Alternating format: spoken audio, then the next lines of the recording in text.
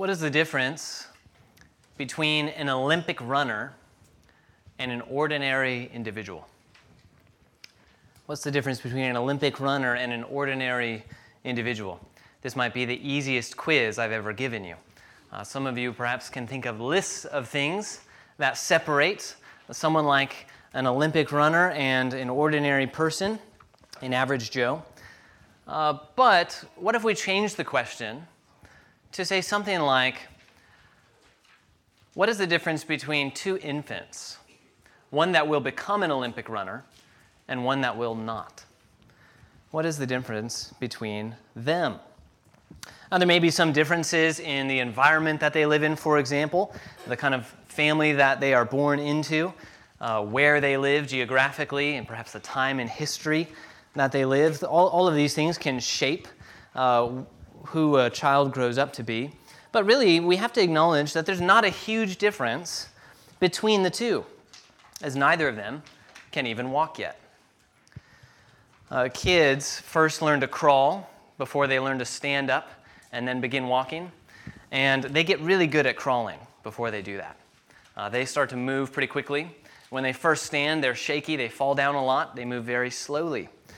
So it's not uncommon when a child is going through this kind of growth, they have the ability to stand, but they're a little afraid to move and take steps forward. So they often just default to sitting down and crawling across the room instead of just taking steps one after the other, which seems counterproductive a little bit, doesn't it? If you have the ability to walk, why would you go back to crawling? Well, imagine as an adult, after learning to walk, having to go back to crawling all the time. This is a strange image, I know. But I think it helpfully communicates just what an inconvenience and, frankly, how silly of a thing that would be. Well, that's a little bit what it would be like spiritually for the Galatians, who Paul, the apostle, writes to resort back to the law after coming to faith in Christ. He says it would be like going backwards in many ways. Paul uses a similar illustration to the one I just used in our text this morning to say that all are under the law, or all who are under the law are equally cursed, just like infants cannot walk, whether or not one will become an Olympic runner and one will not. It's only after Christ has redeemed us that we are made completely different. We move to a whole new stage of development spiritually since Christ has come into the world. In Christ, the Galatians have received something much greater, and so it would be foolish to return to the old way. It would be of no advantage. Well, the same could be said of us today. To rely on our own works, our own good deeds, or our works of the law would be of no advantage to us. It would be folly, in fact. Well, go ahead and turn with me in your copy of God's Word to the book of Galatians. We're going to be looking at chapter 4, verses 1 through 7. Galatians 4, verses 1 through 7. And if you're using one of the Bibles provided underneath the chairs, you can find our text on page 974. 974. It's been a while since we started the book, so let me just recap briefly and provide a summary of the book as a whole. Galatians is what's called an epistle, a kind of genre. It's just a letter in the New Testament written by the Apostle Paul to churches in the region of Galatia, a Roman province that Paul would have visited along one of his missionary journeys. And these Christians that he's writing to, it seems like, were those that were led to faith in Christ because of Paul's preaching.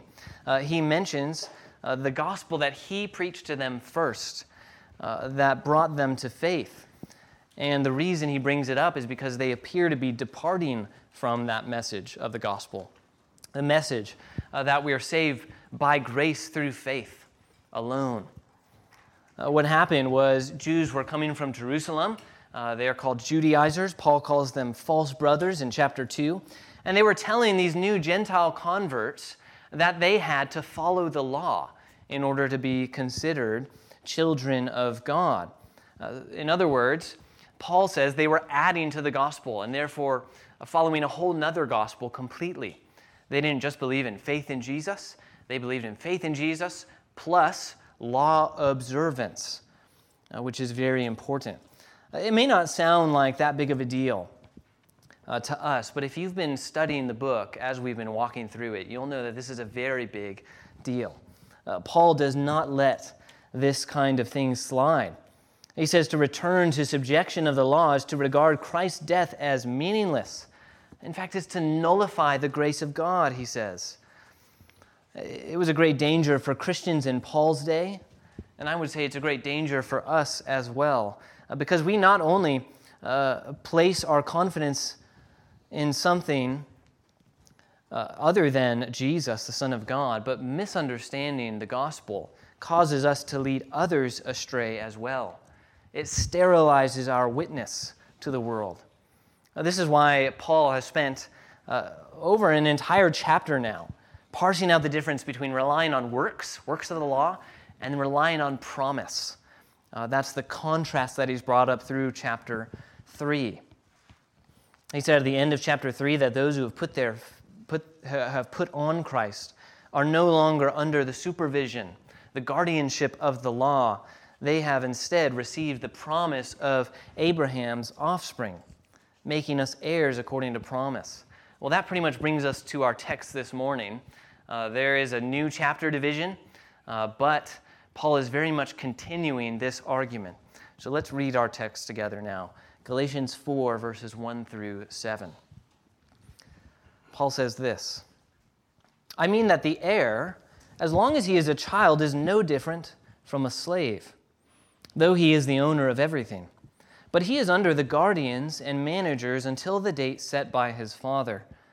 In the same way, we also, when we were children, were enslaved to the elementary principles of the world. But when the fullness of time had come, God sent forth his Son, born of woman, born under the law, to redeem those who were under the law, so that we might receive adoption as sons. And because you are sons, God has sent his Spirit of his Son into our hearts, crying, 'Abba, Father.' So you are no longer a slave, but a son, and if a son, then an heir through God." These verses follow directly after the previous section, but Paul is continuing the discussion about why God's promise is superior to the law, and especially what we talked about last week, the law's inability to save you or to make you righteous before God. We boiled it down to a basic question, and that question was, can you earn God's favor? Can you earn God's favor by doing good things? And the answer is an emphatic no. The summary is, if the law was intended to give life, then it would make us more righteous, but in reality, it actually reveals us to be more sinful than we realized. The law is like a mirror into the idolatry of our heart. It exposes our sin and points to our need for a Savior, for our need of a righteousness outside of ourselves because it's not found within ourselves. The law doesn't give us righteousness any more than an X-ray machine, men's broken bones that it reveals. But God's promise of Abraham's offspring does. Now, these verses articulate that there are basically two kinds of people in the world. There are those who are enslaved to the elementary principles, and there are those who have been adopted into the family of God.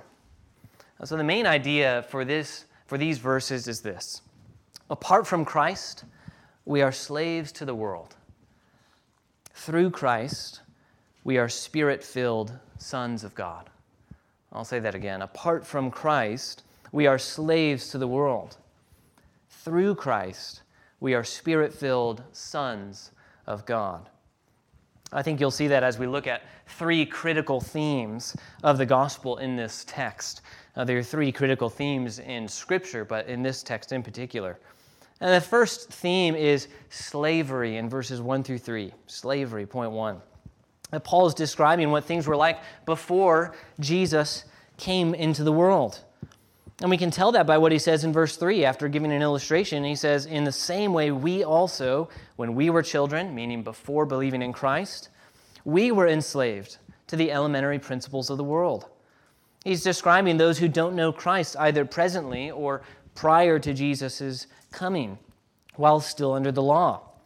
He's describing the BC days before Jesus entered any of our lives. And what he basically says is that in those days, we were enslaved. Paul talks about this idea of being slaves to sin or slaves to the flesh often across his letters. But listen to the way he says it in Romans 6, verses 15 through 18. He says, "What then? Are we to sin because we are not under law but under grace? By no means. Do you not know that if you present yourselves to anyone as obedient slaves, you are slaves of the one whom you obey, either of sin which leads to death or of obedience which leads to righteousness? But thanks be to God that you who were once slaves of sin have become obedient from the heart to the standard of teaching to which you were committed, and having been set free from sin, have become slaves of righteousness." Friends, the Bible teaches us that we are slaves to the things that we love because we serve the things that we love.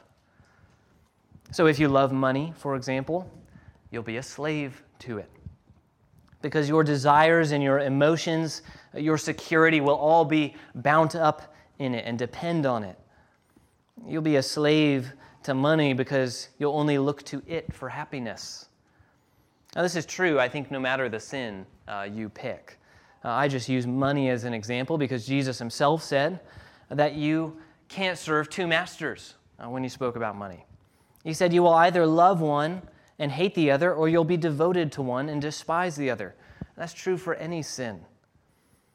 We were created by a holy God who demands our worship and our praise and all of our affections. He is due all glory and honor and praise, but when we sin, we choose to gratify ourselves over him. We serve ourselves when we give ourselves over to our own desires. Paul says in Romans 6:23, the wages of sin is death. So in our sin, we earn for ourselves eternal death. And the just punishment for our sin is carried out by God in hell for eternity. Well, this is the slavery that the world was hurled into when Adam and Eve sinned, our first parents in the garden. From the first sin came a sinful nature, causing all of mankind to rebel against God. And this is the slavery that we cannot free ourselves from. This is the unrighteousness that we cannot be that cannot be cleansed or covered up by our own efforts or our own good deeds. That's not exactly clear what Paul means when he says the elementary principles of the world. So many have speculated about what he means. Some have said maybe he's talking about the elements, fire, water, wind, earth. Others have said there's spiritual warfare at play in mind when he says this. But the clearest understanding is that he's simply describing the state of spiritual darkness. Ephesians 2, for example, says that before Christ, we were all children of wrath, following the course of the world, the spirit that is now at work in the sons of disobedience. If you look down a few verses to Galatians 4, verse 9, you'll see he uses that same phrase to denote worldly living. Jesus himself told the Pharisees in John 8:34, "Truly, truly, I say to you, everyone who commits sin is slave to sin." He also told them in that same chapter that they were not sons of Abraham, but sons of the devil, after they boast in their ethnic connection to him. Paul's essentially saying that those who received or obeyed the law were equally needy when it came to God's favor. The Jews who inherited the law needed to believe in Abraham's promises just like Gentiles who did not have the law. Prior to Christ, all were under the curse. The highest religious rank possible would not place one on higher ground than pagan peasants, in other words. That's what he says in verse 1, that the heir to a great inheritance is no different than a slave prior to receiving the inheritance. He says that even though the heir is the owner, he's not in charge of anything yet. Functionally, he has no more authority or claim than even the slave does. They're both, in fact, under guardians or managers. until the set day arrives. The child is under the watch or supervision of another until the proper time, and that time specifically is set by God the Father. I think Paul's example could be stated another way. What good is it to be an heir prior to receiving the inheritance? The answer is it's no good. Your bank account is the same as not receiving it at all. It's no different from anyone else. You have no more wealth than the hired hand, no more ownership over the property, for example. You're not free to do whatever you want because you both serve someone watching over you. And so it was before Christ. All were imprisoned by the law and in need of grace. Despite being the son or the owner, the son is in the same position as the slave until the appointed time. The law did not give the inheritance to the heir. The law was not a form of the inheritance. It was merely a guardian. It was something that took care of him for a time, something that regulated the heir for a season until the time that the inheritance would arrive. In the same way, the law did not add anything to us. It was not supposed to give us righteousness, as we've said, or to save us, but to point us to the one who can give us that. This means, friends, that apart from Christ, all are enslaved to their sinful and fallen nature. All are servants to sin and not to God.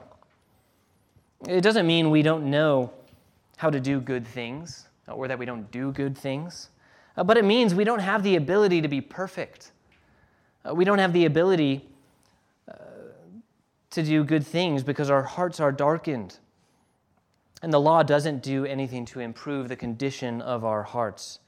As Paul mentioned, the law was given to correct us and to prevent us from sinning even more. But it does not earn us any favor in God's eyes. We can't cancel out the sin in our lives by doing good things. Therefore, all people apart from Christ are subject to the wrath of God, who will judge justly, and all are guilty according to God's commands for humanity. So what can we make of this? Two brief points of application for us today. One, we must humble ourselves. We must humble ourselves. We must regularly remind ourselves to be humble, knowing that it's not because of any good in us that we are saved. It's not because we made better choices in life. It's not because we're more educated than some, especially in the realm of religion. Theological knowledge alone does not save us.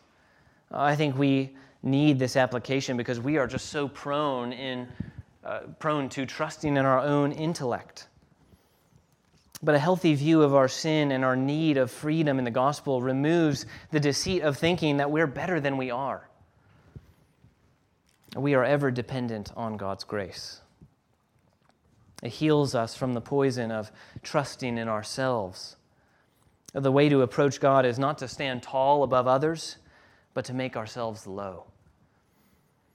A second point of application, prioritize the gospel to others over character improvement or behavioral modification. Now, the primary need of others is not character change, but the gospel of Jesus. Now, it's true that character change or changing to healthy habits can improve one's life. That's true. They can benefit someone a great deal, but we often get caught trying to address symptoms rather than treating the disease itself. For those who don't know the gospel of grace, they must hear the good news from us who believe in it.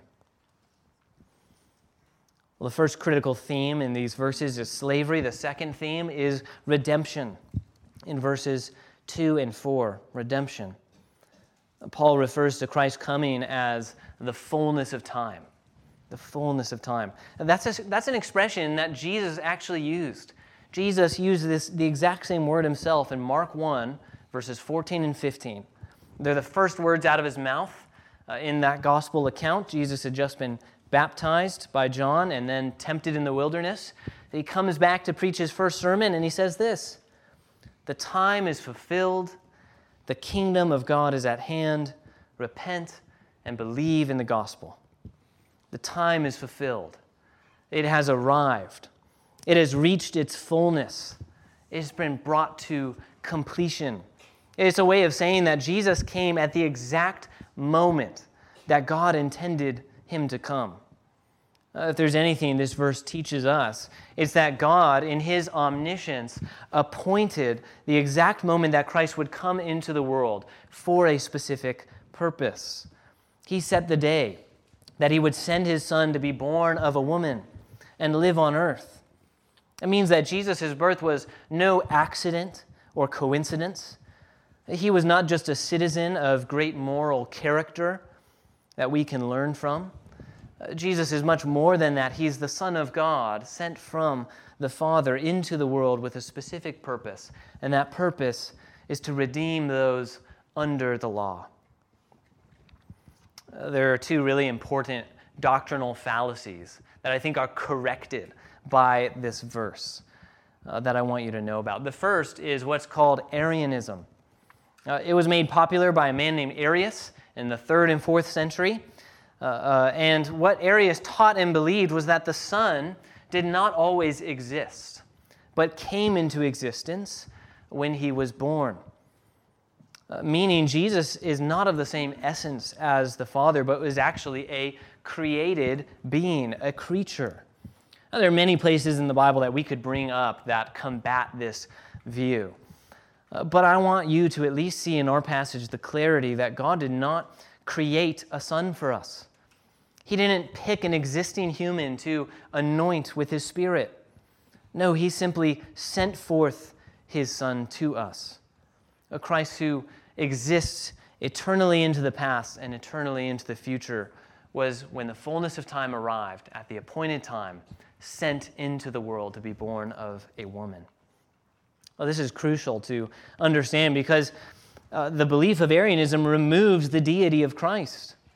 To say he's a created being rather than the same essence of God the Father. It would not be God coming to rescue us for himself and therefore would not fulfill many prophecies. Well, that's the first thing that this verse corrects. And before I move on to the second, I want to also say a few verses for you to write down to read later. Christ was in the world and with God from the very beginning in John 1. In the beginning was the Word, and the Word was with God. He was there at the creation of man in Genesis 1. Let us make man in our own image. In him all things were created, as it says in Colossians 1:18. And ever since that time, God planned to send his Son into the world to take on flesh as a man. He picked and chose the era he would send his Son in, to be born under the law, to give to his people in order to redeem them from it. I don't know if you've ever wondered why Jesus came into the world when he did. I know that I have. And perhaps this could be a fun lunchtime discussion for you after the service.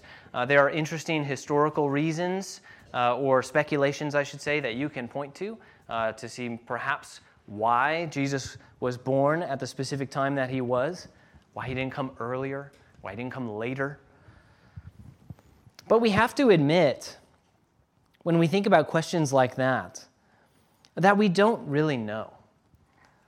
We have to admit that God chose not to tell us why he sent Jesus when he did.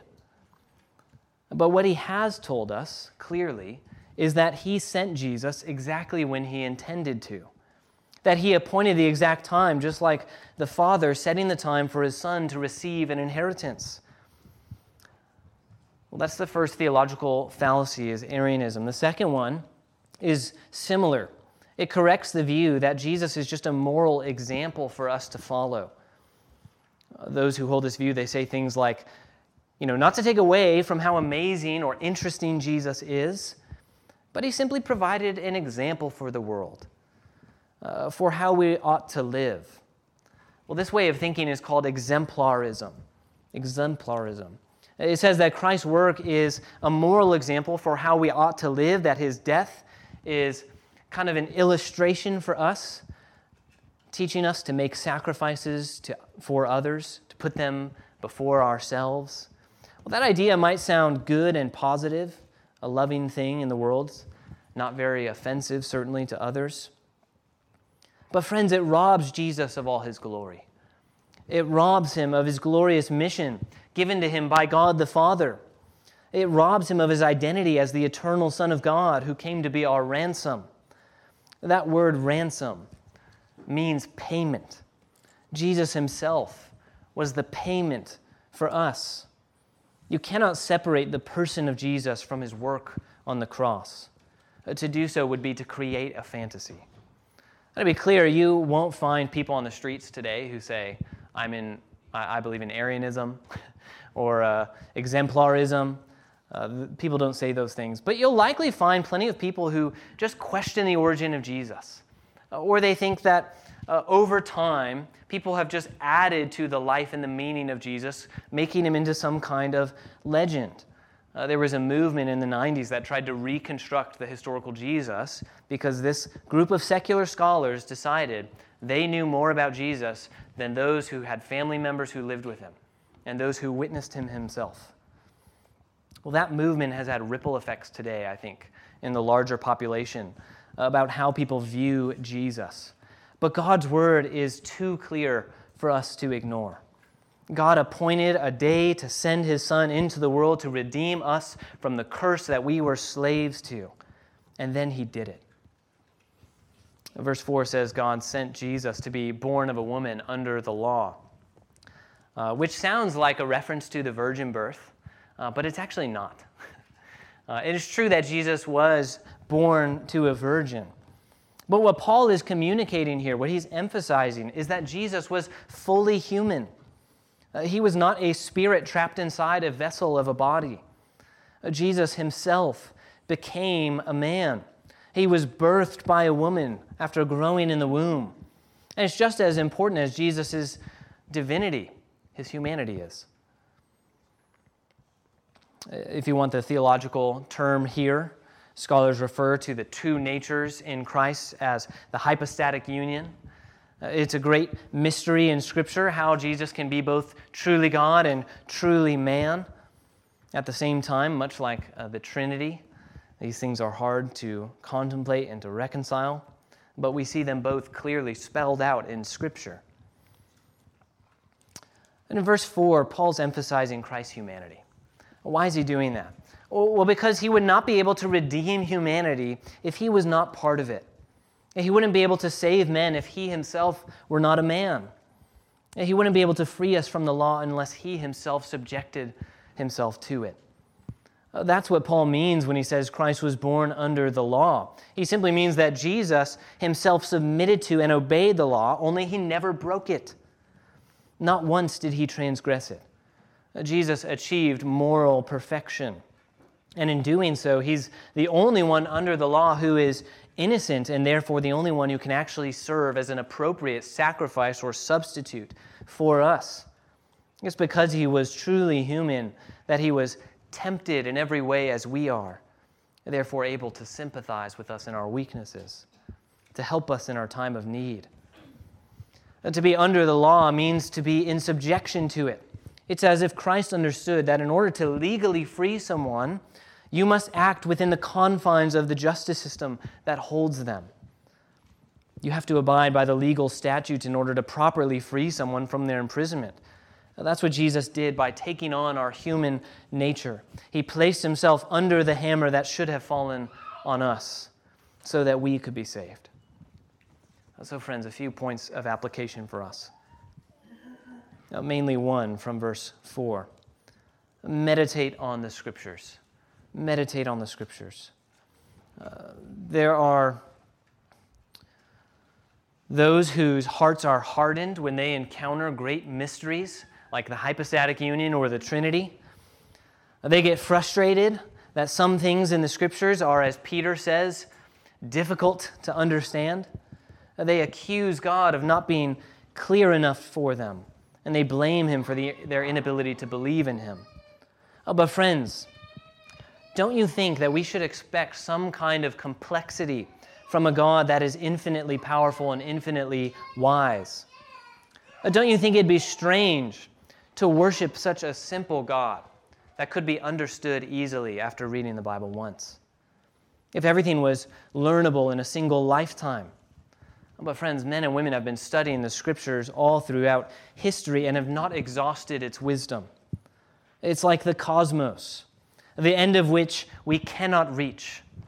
But the further we look, the more we discover.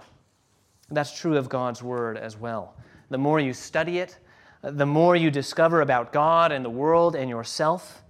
Friends, it is a deep, deep well, the bottom of which we can never reach. Meditate on the Scriptures like a driller who just struck oil in a wasteland. We have a tendency to go to the Bible when we feel the need, we feel spiritually parched, perhaps. And when we think we've had our spiritual fill, we go off and then we leave it alone for some time until the next time we feel we're lacking. And imagine striking oil, filling up your car, and then just leaving it there and driving into the wasteland. When someone strikes oil, they drill and they drill and they drill until they've exhausted every last drop. Now, friends, we should study the Word of God like that. We should continue to draw from it the great riches as we drill and drill and drill. Meditate on the Scriptures. Now, that brings us to the third theme in this text, and that theme is adoption. Verses 5 through 7. Adoption. There's a beautiful "so that" in the middle of verse 5. That tells us why Christ redeemed those under the law. It says, so that we might receive adoption as sons. I say beautiful because Jesus didn't stop at simply freeing us from the curse of sin. He didn't come only to redeem us from underneath the law, though he could have done that. He would still be infinitely worthy of all praise and honor and glory and thanks. We would still owe to him our service, but he didn't stop there. He not only freed us, but he did so in order that we would be adopted by the Father. Ponder that for a moment. The God of the entire universe, who we sinned and rebelled against, has not only set us free from our bondage by grace, but has brought us into his very home. He signed the adoption papers with his blood. He refers to those who trust in Christ as his children. We know this from the way that Jesus taught us how to pray. What did he say in the Lord's Prayer? Our Father who is in heaven. Adoption is key to the Christian experience. And take note, briefly, that adoption is not something that you can do for yourself, nor is it something that you can convince others to do for you. Adoption is something that happens to you, that someone else does for you, out of your hands completely. John 1, verses 12 and 13. It says, but to all who did receive him, that's Jesus, who believed in his name, he gave the right to become children of God, who were born not of blood, nor of the will of the flesh, nor of the will of man, but of God. J.I. Packer, said this about the theme of adoption in his classic book, Knowing God. He said, if you want to judge how well a person understands Christianity, find out how much he makes of the thought of being God's child and having God as his Father. If this is not the thought that prompts and controls his worship and prayers and his whole outlook on life, it means that he does not understand Christianity very well at all. Packer said that justification is a primary or fundamental blessing from God, but not the highest one. He said the highest blessing is adoption because of the richer relationship that involves it. Closeness, affection, and generosity are at the heart of the relationship. To be right with God, the judge, is a great thing, but to be loved and cared for by God, the Father, is greater. Oh, brothers and sisters, members of FBC, the Father loves you. Your Heavenly Father loves you and has chosen you out of slavery, called you into his household, called you his children, making you brothers and sisters in the Lord. May it never be said that God is distant and cold, while his primary relation to us is as a loving Father. And as a loving Father, he provides for all our needs. What does Jesus tell us in Matthew 6? He tells us not to be anxious because the Lord knows our needs and provides for them, just as he does for the birds in the air and the grass in the fields. Paul even reminds the Galatians of the greatest provision given to believers in verse 6, the Spirit of the Son. Just as God sent the Son into the world, so he sent the Spirit of the Son into our hearts. How's that for a Trinity formula? Paul states of God that he is one in chapter 3, verse 20, and then here, just a few verses later, he mentions all three persons of that one God actively working in salvation. If anyone asks where the Trinity is in the Bible, you can take them to Galatians 4:6. The Lord provides for us.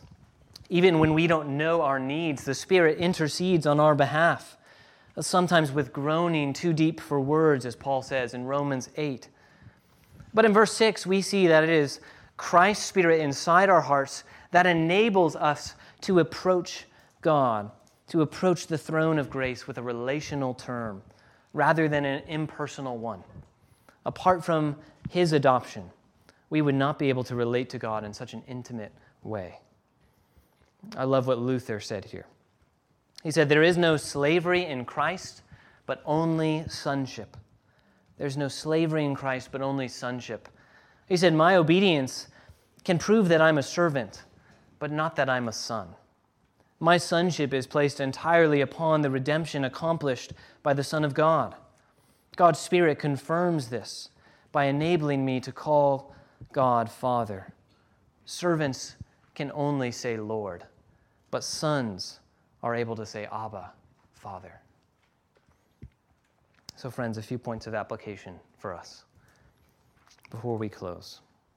First, we never have to doubt God's love for us. If you are a child of God, you are loved by him. He's already demonstrated his love for you by sending his Son to die on your behalf. He's softened your heart to the gospel and given eternal life. But Paul says that nothing in this life can separate us from his love. So no matter where life takes you, you can be confident God loves you because he's adopted you into his family. And we not only don't have to doubt, but we'll never have to earn his love either. He loves us because we are his, not because we obey. We obey because he loves us and because we love him. But my love for my children, similarly, does not depend on what they do for me. My love for my kids does not depend on what they do for me. Elias and Cassie, they will never have to earn my love. Nothing that they can do or say will make me stop loving them.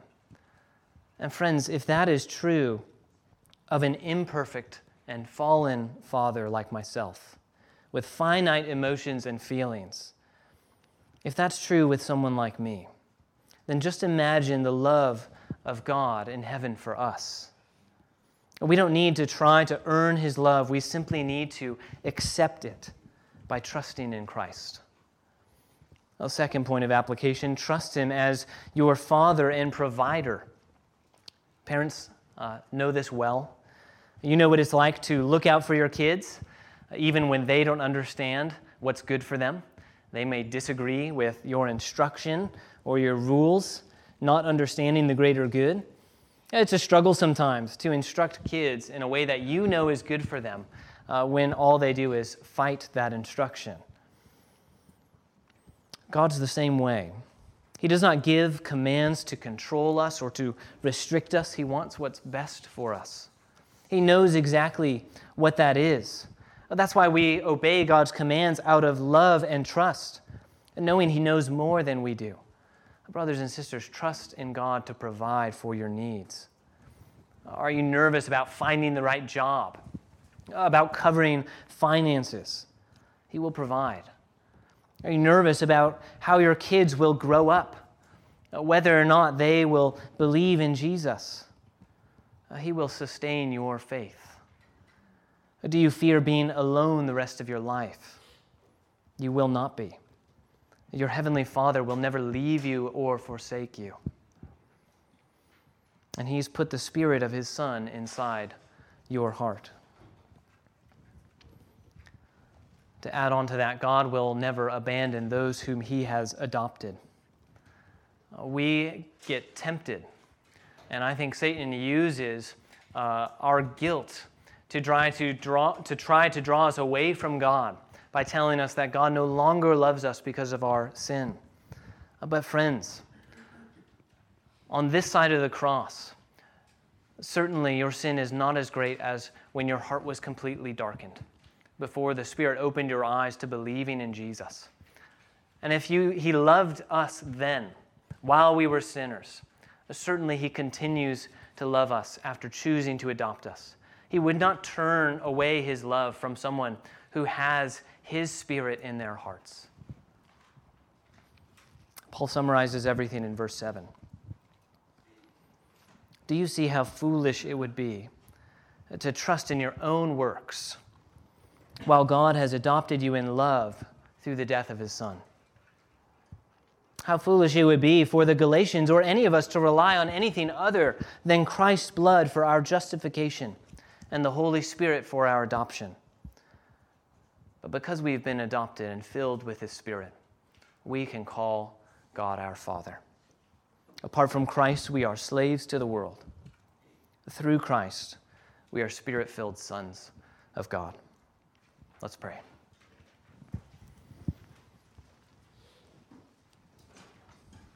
Heavenly Father, we give You praise that You not only rescued us from our sin, but You have brought us into Your own household. You have called us sons and daughters. You have sent Christ's Spirit into our hearts, and so we can pray with Jesus, our Father who is in heaven. Oh, help us to trust in Your provisions for us. Help us to trust in Your goodness and Your mercy and Your love to us. We know that You who adopted us before the foundations of the world were laid will carry us into eternity. We pray these things in Jesus' name. Amen.